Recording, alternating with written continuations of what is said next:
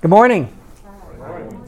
As Terry said, I'm Jeff Morgan, and I am a licensed marriage and family therapist here in the state of Tennessee, just like Dave, I think, is an LMFT also. I'm also a certified sex addiction therapist and drug and alcohol work. My average client is angry couple. One of the spouse members is acting out, using, drinking, drugging, raging, world's crashing, and then they come in my door. And so conflict is a big part of the work I do on a regular basis. Terry was saying, tell them a little bit what you do. This is what I do in many ways. Now, of course, there's a lot that goes into marital therapy. There's a lot that goes into addictive work, all kinds of different processes, all kinds of different therapeutic approaches. But for me, at the very core, is this whole concept of how do two human beings be in the presence of each other and work things out. Much of the addictive processes, much of the maladaptive coping mechanisms lie on top of that struggle and inability. So hopefully as we track through this presentation today, you'll get some clarity about being able to work things out with somebody. So I'm married. I have 2 children. I got married later in life. I was 45 when I had my first child. So I'm 54 now, and that doesn't matter to them that they want to wrestle and jump and tackle. I went to my son's last basketball game last night for the season. Just a treat to watch something that, for many years I never thought would even happen in my life, unfolding right before me. So today we're going to talk about this whole process of turning conflict in a relationship actually into a foundation of trust. And so how can you take, when people are disenfranchised, upset, even raging, different things that people do in conflict, to actually turn this into something that can become incredibly meaningful and trust building in their lives. So when people come to see me, boom. Most people don't come into my office on a winning streak. Of the hundreds of clients I've had in the last 10 years, and this is my 3rd career, I think. 4th if I include my attempt at rock star, which didn't go very well. But I worked for years in the Christian music industry, but eventually went back to graduate school at Trevecca. And, I was just thinking back through the clients that I've had through the years, hundreds of clients in the last 10 years that I've been practicing. Maybe one came in one time and said, hey, I've just been thinking about myself and I need to self-improve. That's just not the way it goes in counseling. They're coming in, there's chaos, there's a lot of emotional content, there's a lot of chaotic activity. So, conflict is where things start off and leads to a couple of pretty unhappy people. And truthfully, one of the good things about just the very beginning of therapeutic in terms of me working with marriages or couples is the conflict actually is often the door in. The chaos is the door in. So, being able to reframe that for them and say, look, guys, you're at your limits here. You're recognizing your need for help. That's a good thing.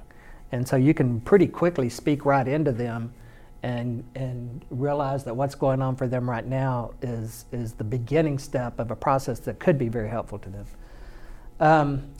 Think about this. Relationships almost always begin with lack of conflict. And what people don't often understand is that actually healthy, effective conflict resolution is critical to two human beings feeling trusting with each other. And without that, you don't really get the foundation of trust that you really need. So premarital, I do a few premarital cases every now and then. A couple will come into me, they'll sit on my couch, they're draped all over each other, kind of glued together. And I'll say, so how long have you known each other? And they'll say, forever, 3 months. I'll say, okay. And then I say, so when's the wedding date? And they'll say, forever, 4 months. And I'll say, okay, so from the time that you met as human beings to the time that you're going to stand before an altar and make vows and commitment in front of witnesses and to God, it'll be 7 months. Is that right? Yep. Tell me about your conflicts. How do you work out things with each other? You know what they almost always say? We don't have any. And I want to look at them and say, of course I don't really do this, but it's the thought that's flashing through my mind. Why are you getting married when you don't trust each other? And of course, if I brought that up to them directly, they would say, what are you talking about? Of course we trust each other. We're getting married. They've got the cart before the horse. When people first meet in a relationship and they're becoming attracted, they start to enter this thing called the dopamine high. Have you ever heard of young lovers being described as dopey? Well, that's the case. I mean, when's the last time with your spouse or somebody, a good friend even, that you sat on the phone for 2 or 3 hours and just chit-chatted about anything and everything? That's what you do early in relationships. It doesn't matter. The dopamine is singing across the telephone wires, and you're reacting to that. About 18 months or so into the relationship, boom, that crashes. Okay, so I'm just trying to underscore the fact here that actual trust is conflict resolution is crucial to actually building trust at the deepest level in a relationship. And taking one step even deeper here, I want to talk a little bit about attachment. Basically attachment is about feeling safe with each other. I'll just read this quote. When couples feel emotionally safe, they are more willing to share vulnerable parts of themselves, more able to accept the feelings of their spouse, more capable of dealing with disagreements through brainstorming and creative processes. That is the core of conflict resolution right there. This whole concept of being vulnerable, accepting the feelings of another human being, not seeing them as threats, brainstorming for creative solutions. We're going to get more into that here in just a minute. John Bowlby was one of the first to really formulate this concept of human attachment. Human attachment, basically, attachment theory says something along this lines. It says that human beings fundamentally know how the world works in terms of how safe relationships are, how free they're going to be to explore, how supportive people are going to be in their lives, or the opposite. How dangerous relationships are, how much they're going to have to keep their head down, how much they're going to have to fight for what they need. That human beings have a fundamental idea of that's called the attachment map by the age of 3 or 4. That's why these earliest, relationships, these earliest interactions are so crucial in human lives. Now, in terms of attachment, it takes hundreds and hundreds and hundreds of little interactions between usually the infant and the primary caretaker or parent, etc., to build that attachment map. Even 1 or 2 really difficult experiences at that early age aren't necessarily the formative experiences. It almost always takes this ongoing slow trickle of interactions to build that attachment map. Now let me ask you a question. How many of you remember anything before the age of 3? It's rare. Usually maybe a fleeting glimpse. Look, girl raised her hand. That wasn't so far ago, was it? Usually, at the most, we might have a fleeting glimpse or 2 of things, right? Because when we're born, our left brain, our cognitive processing part, our prefrontal cortex, is basically almost like a blank computer just flashing, I don't know what you're talking about. But our right brain, activated by our limbic system, our emotionally driven, body-driven part of our brain is very active at birth. And so what happens is our earliest languages are actually our emotions in our body. How does a baby communicate? Well, they scream, they yell, but they also arch their body, they twist, they turn. And this emotional content I'm going to talk about in a minute comes online very quickly too. So I'm telling you that in terms of attachment, you don't remember these early experiences with your left brain, but you do remember them with your right brain. And this is where this fundamental sense of how safe or unsafe people are, even concepts and things we use like deja vu, or if you've ever felt like I've been here before, And when people get into arguments and disagreements, so much of what's happening in the moment does not have much to do with what's happening in the moment. It has a lot to do with what's happened, even sometimes before they remember it. Does that make sense? Okay. So understanding, and there's just a couple of attachment, 3 or 4 attachment styles that researchers have done. The way they started figuring this out with babies is they would take infants and moms and put them in a room, and then they would ask the mom to leave, and then when the mom came back, they would study how did the baby respond to the mom returning. And they found there was just 3 or 4 patterns. And they called them secure attachment, anxious attachment, disorganized attachment, based on how the baby responded. And so trying to understand that in a coupleship is very important to helping the couple. And there's only a few patterns that couples interact with each other, that their attachment frames are coming out. So here's an example of, has anybody seen this before, the still face? Terry probably has. We usually see this in counseling. This is an example of what I'm talking about in terms of these earliest interactions affecting a child. Okay? This can be a little difficult to watch. So this is an example, and this is a staged thing here, but it really highlights this concept of the impact on a child of the attachment with the caregiver. Babies this young are extremely responsive to the emotions and the reactivity and the social interaction that they get from the world around them. This is something that we started studying 30, 40 years ago, when people didn't think that infants could engage in social interaction. And the still face experiment what the mother did was she sits down and she's playing with the baby who's about a year of age. And she gives a greeting to the baby gives a greeting back to her. This baby starts pointing at different places in the world, and the mother's trying to engage her and play with her. They're working to coordinate their emotions and their intentions, what they want to do in the world. And that's really what the baby is used to. And then we ask the mother to not respond to the baby.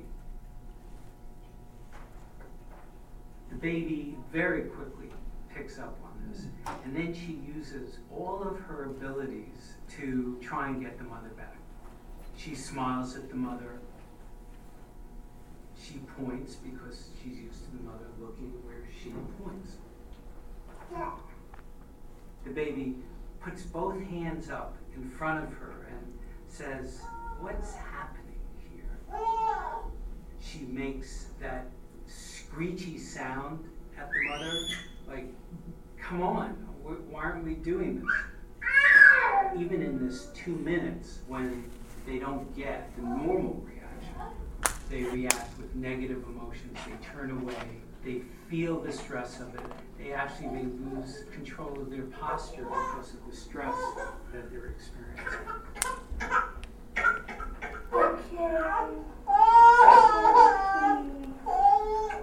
I'm here. And what are you doing? Oh, you're home. It's a little like the good, the bad, and the ugly. The good is that normal stuff that goes on, that we all do with our kids. The bad is when something bad happens, but the infant can overcome it. After all, when you stop the still face, the mother and the baby start to play again. The ugly is when you don't give the child any chance to get back to the good. There's no reparation, and they're stuck in that really ugly situation.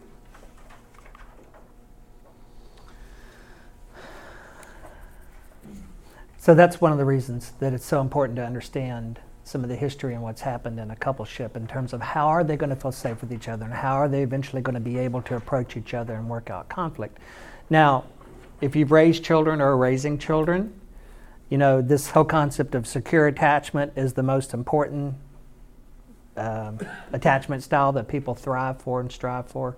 Attachment theory has affected our culture in many ways. Daycare centers are much different than they were today, than they used to be 30, 40 years ago.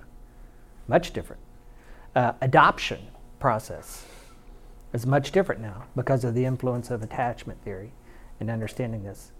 But even in the most secure attachment, I've been doing another presentation, research for a presentation I'm giving in May, and I was doing a lot of attachment research, and they said even in the best, most secure attached relationships with infants and parents, parents get it right about 50% of the time. So I'm trying to encourage you.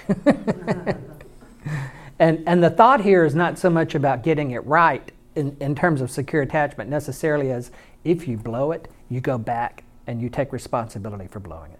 And you learn, and you and the child continue to make progress together in your relationship with each other. That's what really helps. We're going to blow it. We're going to mess things up. But how do we come back to another human being and start to repair that? That's the most crucial thing in secure attachment. Okay, so this whole underlying my work, when people come to see me, it doesn't really matter if their issues are, infidelity, communication, money, in-laws, marrying young, addictive processes. It doesn't really matter because those things are just symptoms. They sit on top of the bigger problem, the bigger struggle.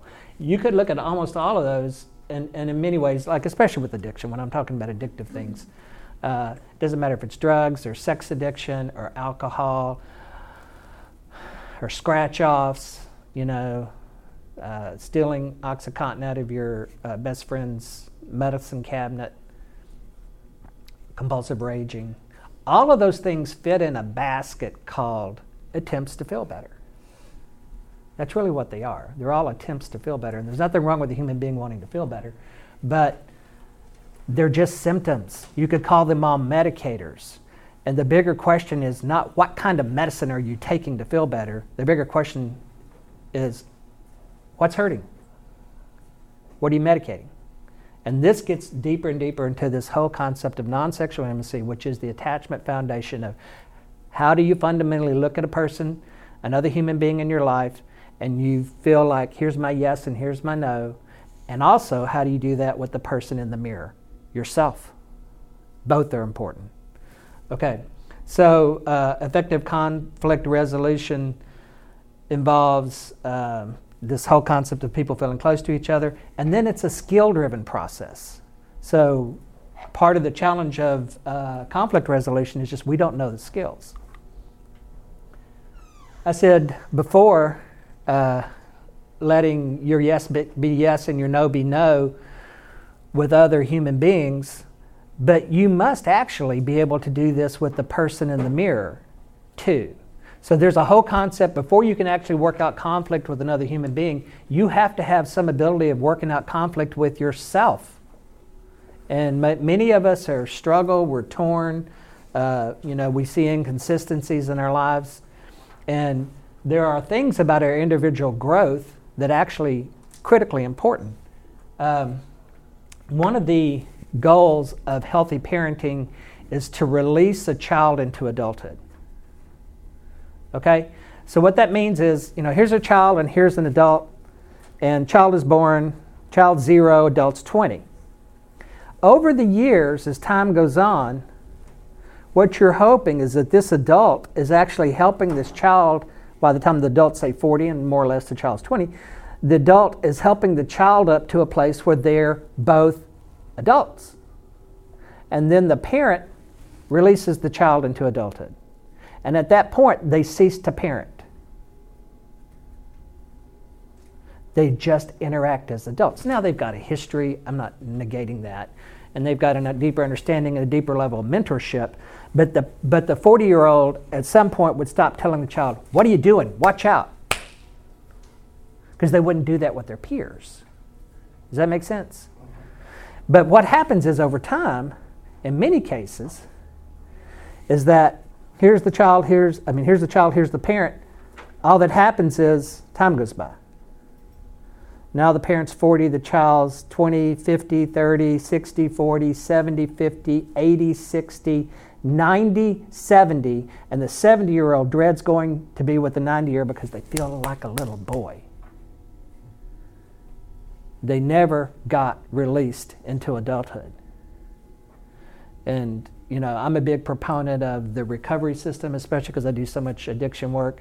But I'm a big proponent of developing non-sexual intimacy with people because we must have healthy parental voices in our lives, or else we will never grow up. We'll just get older. So you've got to have this sense of internal growth. We'll talk a second about emotional literacy is critical. Intimacy with the support system, intimacy with God, and intimacy with yourself.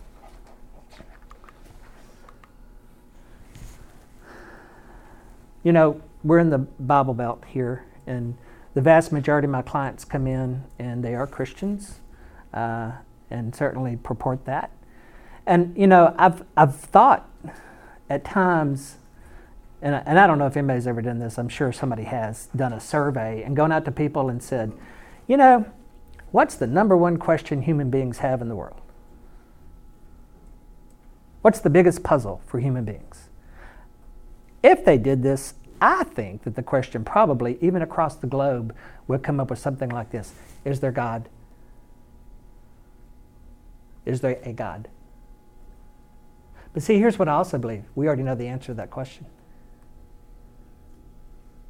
We already know the answer to that question. You cannot stand out in the middle of a beautiful field on a starry night and not pretend you yourself are the beginning and end of the universe. We already know the answer to that question. I think our biggest question is not, is there God? I think our biggest question is, will God really take care of me? And that's where the push comes to shove in our own internal growth. And so part of what I do with clients, of course, is, I'm trying to model acceptance to them. I'm trying to be able to develop appropriate boundaries in my client, because this helps draw out the spiritual strengths in my clients. I mentioned again earlier about this concept of emotional literacy. If you're going to work on conflict, you must understand emotional clarity. Human emotions, truthfully, are very few. We only have a handful of human emotions. Human emotions are a lot like colors. And I'm talking from an attachment perspective. You can have your view on what you want to say. But I'm talking about from an attachment perspective, we only have a handful of human emotions. Think of them like colors. In colors, you've got red, yellow, blue. What are they called? Primary colors. Can you take red and break it into anything else? No. It's a primary color. But you can mix red and yellow and you can get, go Vols, orange, right? Or you can get even more complex colors as you continue to mix the three primary colors and you get fuchsia and taupe and magenta. But at some level, you can take each one of those colors and tear them apart and you're going to end up with some pieces of red, yellow, and blue. Does that make sense? All colors are like that. Human emotions are similar. We only have a handful. I like Chip Dodd in The Voice of the Heart. He talks about the 8. Anger, fear, hurt, lonely, guilt, shame, sad, and glad. These are the reds, yellows, and blues at the deepest level. These are our primary colors. We often communicate in what's called states of being. In other words, we communicate in mixes of these feelings, blends. Have you ever used the word frustrated, bored, confused, excited? Those are blends of emotions. Let's just take excited. Somebody's standing at the edge of a cliff, about to jump off, and it's 400 feet down. What do you think they feel? Fear. Absolutely. But if they've got a parasol strapped on their back and there's a bunch of friends standing around clapping saying, you can do it, they also probably feel glad. And if I walk up to them and say, what are you feeling? They say, I feel excited. You see how I'm excited is often a blend of fear and glad mixed together. Frustrated is another good one. You might have a friend who's a chemist, and say you're reading in the paper and you find out your friend won the Nobel Prize for Chemistry. And you went, wow. You see him one day and you said, man, I heard you won the Nobel Prize for Chemistry. How do you feel? He said, truthfully, frustrated. What? Yeah, well, I feel glad that I won the prize. That's a big honor. But I also should have won this prize 4 years ago, but there was some political stuff going on behind the scenes. So I feel a little anger and hurt about that. And also, the weekend that I've got to fly to Oslo, Norway, and pick up my award is the same weekend my son graduates from high school. So what's that? Okay, do you follow what I'm saying? But if he just said frustrated, you're going to miss a lot of clarity. And that's one of the beautiful values of the core feelings is their clarity of communication. If I said to you guys, hey, I'm thinking of the color red, the color that just flashed in everybody's mind here and the color that's in my mind is pretty close to whatever the Pantone number for pure red is. You guys aren't thinking of fuchsia and I'm not thinking of magenta. We're thinking of red. If somebody comes up to you and says, I feel fear about something, you might not feel fear about the same thing, but you know what fear is. This is what I'm trying to say is that the starting point for me with my clients every single time is this concept of emotional literacy. These core feelings have several important things. Number one is what I just said, clarity of communication. Number two is what they communicate about the intrinsic value of human beings. Make sure. What time are we supposed to finish up here, Terry? 15 minutes. Okay. The intrinsic value of human beings. My personal opinion is that human beings are created in the image of the living God. So what that means is humans have characteristics and abilities that separate us from the plant and animal world. Creative capabilities, relational capabilities. But I can tell you this, our emotional capability is one of the most important. And the fact that we feel anger or hurt or glad or sad is not right or wrong. It's beautiful. It's like a caution light going off. The question is not do we feel the feeling, the question is how do we handle it? What kind of results are we going to get? And so just being able to feel is a gift of our being created in the image of the living God. Okay, so let me plow ahead here. Okay, so now we're going to get into actually healthy conflict resolution. And this is the skill-driven process I was talking about. Number one, you got to understand the difference in process and content. There's some skills involved. Active listening is probably the most important skill. And then being able to create a formal, safe way to hear each other. Okay, so let's look at process versus content. If you get in a disagreement, an argument with somebody, you know what you often forget a week later? Say it's a big one. You know what you often forget a week later? What it was about. I get people come in my office all the time and they say, we had the biggest knockdown drag out we've ever had. I go, really? Oh yeah. Neighbors were thinking about calling the police. Really? Tell me about it. Well, it all started when, hey honey, when did it start?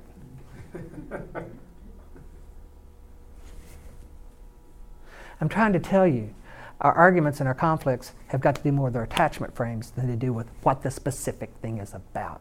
We often even forget it. But we do remember the process. There are two parts of every conflict. One is the content. What is it about? The second is the process. How do you go about trying to work through the content? And the content almost always is the least important. And there certainly is some important content. But I'm trying to tell you that it's how you work it out that you remember. So one of the little metaphors I'll use is kind of like a Matchbox cars. You guys know what those are, little Hot Wheels cars, little toy cars. They build these elaborate tracks. And I point out that if you've got a track, a nice little track that you're putting these cars on, it doesn't matter if you start off with a red car and give it a push at the top of the track, or a blue car and give it a push at the top of the track, or a green car and give it a push at the top of the track. You know where every single one of them goes? Down the track, right? What if the track is broken and cracked? Every single one of them is going to flip off and crash. The colors of the cars are various content. It might be people throwing clothes in the floor. It might be showing up late. It might be infidelity. But they're all content. The track is the process. That's the yelling and screaming. That's the, somebody pursuing somebody and hounding them, pressing in, as one of my clients said this week. That's the rolling of the eyes. That's the silent treatment. All of that is processing. It's just maladaptive processing. It's not going to get you anywhere. Active listening. One of the first structural skills that I teach clients is active listening. Many times in conflict, at some intuitive level, you know this ain't going to work out right now. It's a pretty complex issue. There's a lot of varying things. But I can tell you this, people still want to be heard. And when we start to get together and we start to, work on a conflict, we interrupt, we fold our arms, we roll our eyes, we start planning our defense in our brains. Y'all ever been in a situation like that? In a conflict with somebody? We can't even hear them. Sometimes I'll get a couple and I'll have them sit side by side in a chair, and one's looking this way and one's looking this way. And I'll say, what I want you to do is tell me what you did from the time you got up this morning to the time you got to my office. Everything you did, 1, 2, 3, go, loudly. And so they're going, got up and turned the alarm off and made coffee and brushed my teeth. And the guy's over there saying, yeah, and I took a shower and da-da-da-da. I let it go on for about 30 minutes. I say, stop. What did you hear from the other person? Nothing. We talk over each other. Y'all understand what I'm talking about here in this? So active listening is actually a skill where you teach somebody, and it's a powerful skill, and this is a difficult one. It's part of learning how to detach, which is our most difficult non-sexual intimacy skill. Active listening is about playing catch, like warm-up baseball with somebody where you're going back and forth. They're going to say something to you, and you know these rules, and they know the rules, but they're going to say, I need to let you know something. I feel pretty hurt. And you're going to say, what I'm hearing you say is, you feel pretty hurt. Is that correct? You're going to be able to engage in them and do your best to repeat back what they said, word for word. And when you put this in the context of the next structure, the diplomatic structure of healthy conflict resolution, it makes your conflicts solvable. So this is the mechanism I use for people when they actually want to start to resolve conflict healthily. I tell them, you're about to learn some diplomacy. You're about to learn a diplomatic structure. There are different marital forms that do this. EFT, emotional focused therapy, has a beautiful focus on the emotional content like we just talked about, and they have like a 9-stage structured form. Different people have, what you're doing is creating a safe dialogue container. So you're going to get the people face to face, and it's always, when you teach somebody how to work through a conflict, they must understand that this conflict they're about to go into, this conflict resolution process, is nothing but an invitation. It's always invitational. So you walk up to a person, and I'm pretending that I've worked with them and they know what they're doing here. And somebody walks up and they say, I need to let you know something. I'm having some feelings. Are you willing to dialogue? That's a code phrase in their relationship that they have learned that means, oh, you don't want to just chat. You don't want to just, discuss something. You want to dialogue. And you're going to enter into this formal diplomatic process when you do this. The answer to that question, if you're in a relationship with somebody you care about, and they walk up to you and they say, I'm having some feelings, are you willing to dialogue? The answer is always yes. Otherwise, you're saying, come closer. But I truly don't care about what's important to you. No. The answer is always yes, but it might not be right that second. There's a variety of ways to engage this process. So the first thing starts off with an invitation. Are you willing to dialogue? And then you go into this formal structured thing where they do active listening. I feel hurt. Honey, what I'm hearing you say is you felt hurt. Is that correct? Yes. I felt hurt when you were 30 minutes late to our lunch. What I'm hearing you say is you feel hurt when I was 30 minutes late to the lunch. Is that correct? Now, the person, by the way, who's doing the active listening, when I went back a while ago and I had the little robots up there, sometimes you must learn how to detach. And I don't care if you go, what I'm hearing you say is that there were 30 minutes late. Is that correct? You cannot sit over there and your response is go, what I'm hearing you say is that 30 minutes late. You just destroyed the safety of the dialogue container. Active listening involves just being present. And the person who's in the detaching place has no responsibility in this other than repeating it back. They don't have to agree. They don't have to disagree. Nothing. What I make up is, we always make something up. We always have some kind of tape running in our head. What I make up is, you don't care about being punctual. What I make up is you're often late. What I make up is that you forgot my anniversary again. You just don't care about me. Do you see what I'm getting into some deeper places here? But the point being is that making it up, when you say something like that, or what the tape running in my mind, it's almost a soft way of saying, this is the way I'm interpreting this, but I might be wrong. But I want you to see inside my head. What this reminds me of is a deeper place that often comes in actual therapy when somebody starts to understand their attachment wounds. And so she might say, what this reminds me of is that Dad was always gone on weekends. And he missed every single one of my dance recitals. What I'm hearing you say is, this reminds you of the fact that your dad was always gone on weekends and he missed every single one of your dance recitals. Is that correct? Yes. You see what I'm saying? What it reminds me of is never about the current relationship. It's only if you have some idea of what's really pulling you at a deeper level. What I need. The what I need is about yourself. It's not about you. If you're in a dialogue with somebody, a formal dialogue, when you say what I need, it's what I need, not what I need you to do. So this is a very global thing. I need world peace. But in things like safety and connection and trustworthiness and attention and affection, those are global concepts, but you need to be able to articulate that to your spouse. Now, if I'm working with a couple and we're working through a dialogue and they get to this point and they say, what I need is respect and affection, or say respect and dignity. And the other one says, what I'm hearing you say is you need respect and dignity. Is that correct? Yes. I can go like this and say, stop. I look at the other spouse and say, are you opposed to respect and dignity? You know what they say? No. Like for yourself, are you opposed to respect and dignity? No.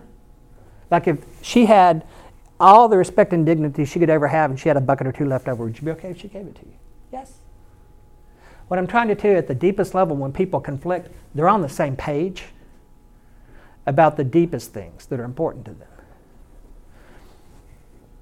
You got to be able to go. Now, at the very end, you go back to the behaviors. He was late. So what I'm asking you to do is be on time, send me a message, whatever the resolution is. Go to a therapist and talk about your propensity to be late to everything.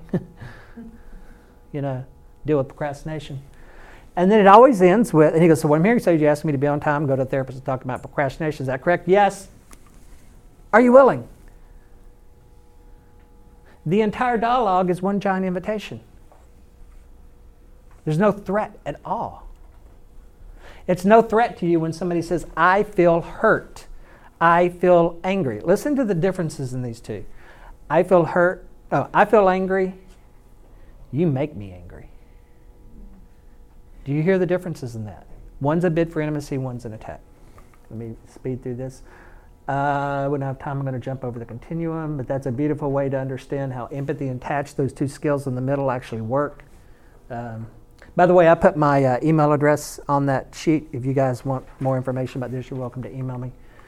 But in healthy relationships, there's just movement back and forth and empathy and detachment. Those are the skills. As you can see on the extremes, we'll get into where a lot of relationships struggle. Withdrawing, isolation, which leads to addiction, secrets, compartmentalization.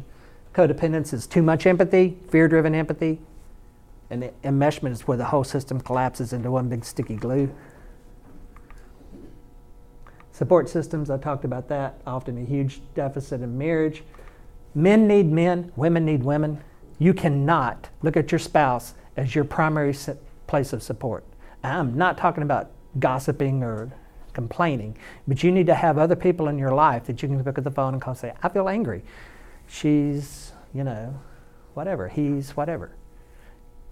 You got to have an ability to have somebody where you can be known. And then, recovery programs, church groups, sponsors, and mentors, they're all drawing out those healthy parental voices. couples visions, after you work on healthy conflict, you can really start to thrive in a relationship, developmental, transitional, extended family reactions, vision and legacy in your life. I will say one last thing. Extended family interactions. If you learn how to work with your spouse and develop a sense of peace and trust with your spouse, then guess what? You're going to start to draw a boundary around your relationship. And for many of us, that means being able to look at our family members. Alan Godwin, who'll be here next week, has a beautiful way of talking about reasonable people and unreasonable people. And the point is, if you determine somebody is truly unreasonable at the core, stop reasoning with them, because you ain't going nowhere. No reason's good enough. You can come up with a phrase like, "You may be right." And you move on and change topics. These are all some of the blessings that come out of later relational interactions after you've built a foundation of trust through conflict resolution. The end. Okay, thanks, Jeff. I've said it before, I'll say it again. We just scratched the surface in this 40 minutes or so. So the mission of this class, the idea behind this class, to do three things. One is to equip through information, but also through putting you in contact with resources. The other is to remove stigma about certain things that historically have been stigmatizing. And the third is to start conversation. It's a dialogue that made me think, I need to put this out there again and let everybody know. Those three things start helpful conversations with other people that you know, might be family members, neighbors, people you know from church, whatever. So that's the purpose here. I was going to tell you who's coming next week, but you beat me to it, which is fine. So Dr. Alan Godwin will be here. He's something of a specialist in working with what he calls unreasonable people. Unreasonable. Unreasonable. Split it up that way. Unreasonable people. Yes, access to some of the therapist types, and that's sort of a step in the direction of personality disorders in some cases. So really important stuff. And so he has the best title, I think. Wolves in Sheep's Clothing, Manipulators and Boundary Violators. Hey, thanks a lot for being here. I think Jeff can hang around for a minute. I'll hang around for a minute if you have anything. And hope you can make it in next week. We're done.